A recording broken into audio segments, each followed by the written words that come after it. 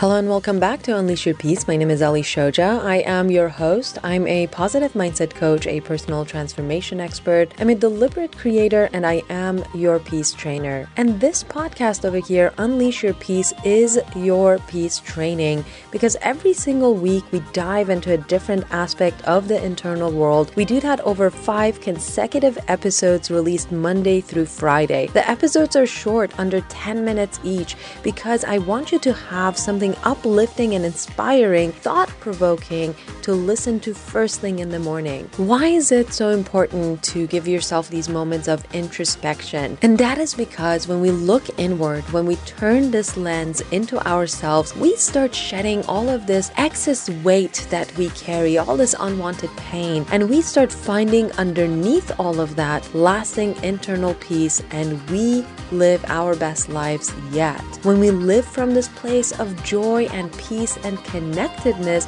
to our inner being, to that infinite potential part of us, that non-physical part of us that holds all of our potential, we don't just incrementally improve the quality of our lives, we actually exponentially innovate every aspect of our experiences on this physical plane. That's when we become whole, that's when we tap into our true power, and we become the creators that we have come here on this planet to be. And not only that, we also become uplifters in our families, in our communities, and that trickles out into the world. And next thing you know, we level up as a society, as a human race. And that is my wish for you and for all of us. Now, this week we are talking about a really big topic, another big topic, I should say. Every week we have really big topics, but this one is at the core of our beingness. It is what we are made of, and that is the topic of love. Love, that is essentially the substance of your inner being,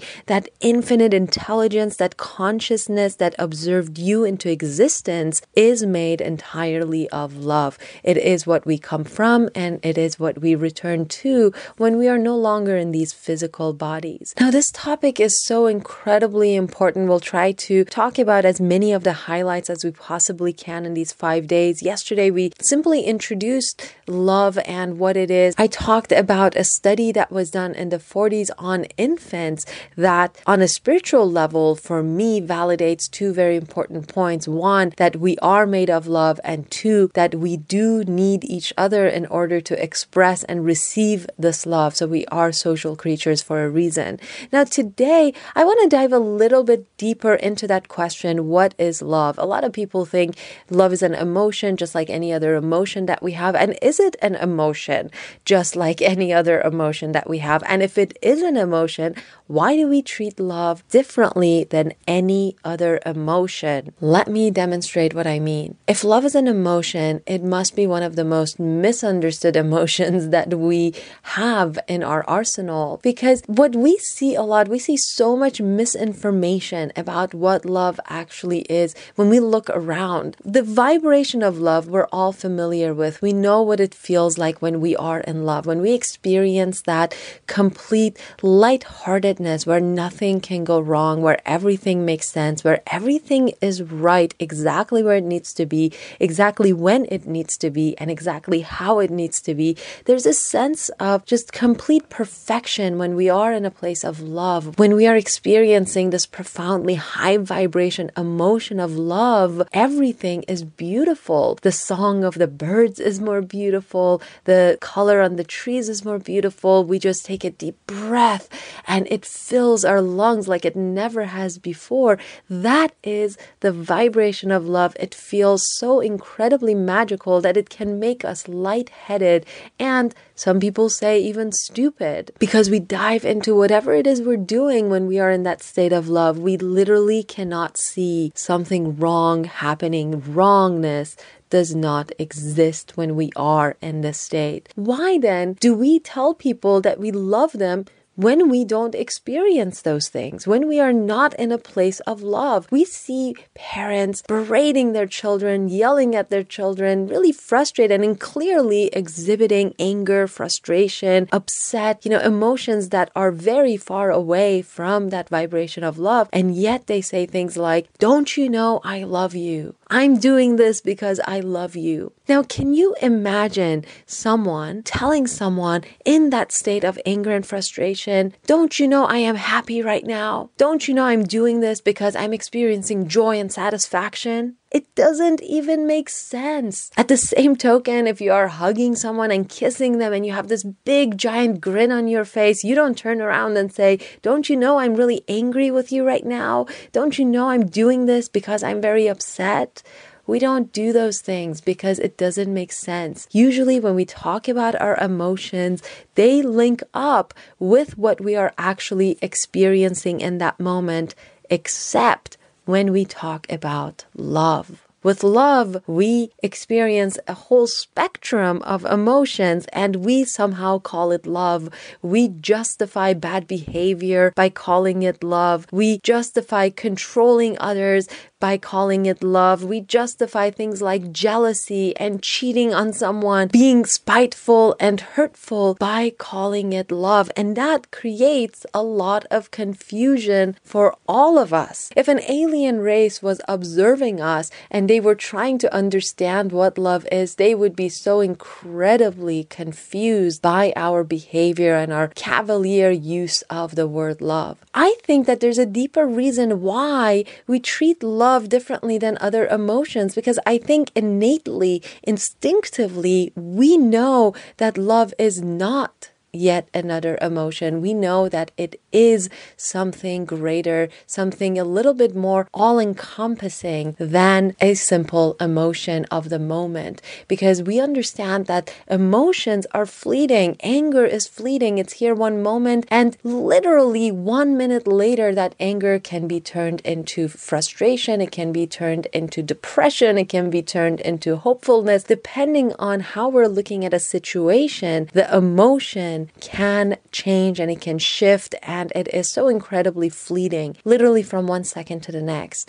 However, I think we instinctively understand that there's nothing fleeting about love. Love has a permanence to it that we have a hard time expressing simply because we have no control over our emotional states of being. We are so much under the control of our emotions, under the control of our thoughts. Our thoughts are literally living us. They're thinking us rather than we thinking our thoughts. Our emotions are feeling us rather than we feeling our emotions. And therefore, we have so little control over what is actually happening inside of our heads and inside of our bodies that we don't know how to remain in that place of permanent love that I think instinctively we understand is our natural state of being. And this brings me to the answer of this really big question, what is love? And to answer it, really, we need to ask another question, why does love feel so good? And I think the reason love feels so good is because it is the natural state for us to be in. The greater, grander part of us, that inner being that we've been talking about so much in these 9 weeks together, is entirely made of love. So then it makes sense that when we rendezvous with this inner being, it feels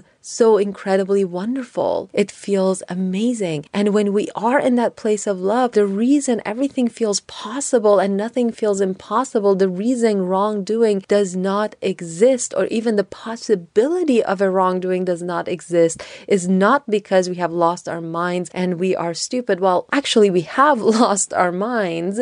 We have dropped into our heart instead of the mind, but it is not a bad thing. It simply means that we are now in complete alignment with our inner being. Now, at the same token with that, have you noticed how every time you are in love, things just work out for you? Things come into your existence, into the presence of your life that you have wanted for a very long time, and it happens quite naturally. And that is because you are in that state of love, co-creating completely with your inner being. You're receiving living inspiration. You look and feel more confident. You're more charismatic. You are more centered. You're more grounded. And all of these things are byproducts of experiencing love, because all of these things are byproducts of being in alignment with the greater part of yourself, with that infinite potential part of yourself. Now, today I will leave you simply with this. That is a lot to ponder and think about, and hopefully to be inspired by. And in the meantime, before we come back tomorrow, do check out Peace Unleashed on Instagram.com and read some of those love notes that I write for you on a daily basis. Those messages are simply meant to inspire and uplift you, and I hope they are doing that. And if you want to work with me at any capacity, reach out to me through my website. It's peaceunleashed.com, and I love hearing from you. And if this topic, if this podcast is resonating with you, if you're loving it, if you're looking forward to it, do leave a review on iTunes so that other people can find it as well. I love and cherish all of you, every single one of you. Thank you for all of your beautiful messages. And until tomorrow, when we come back, I wish you a peace-filled day.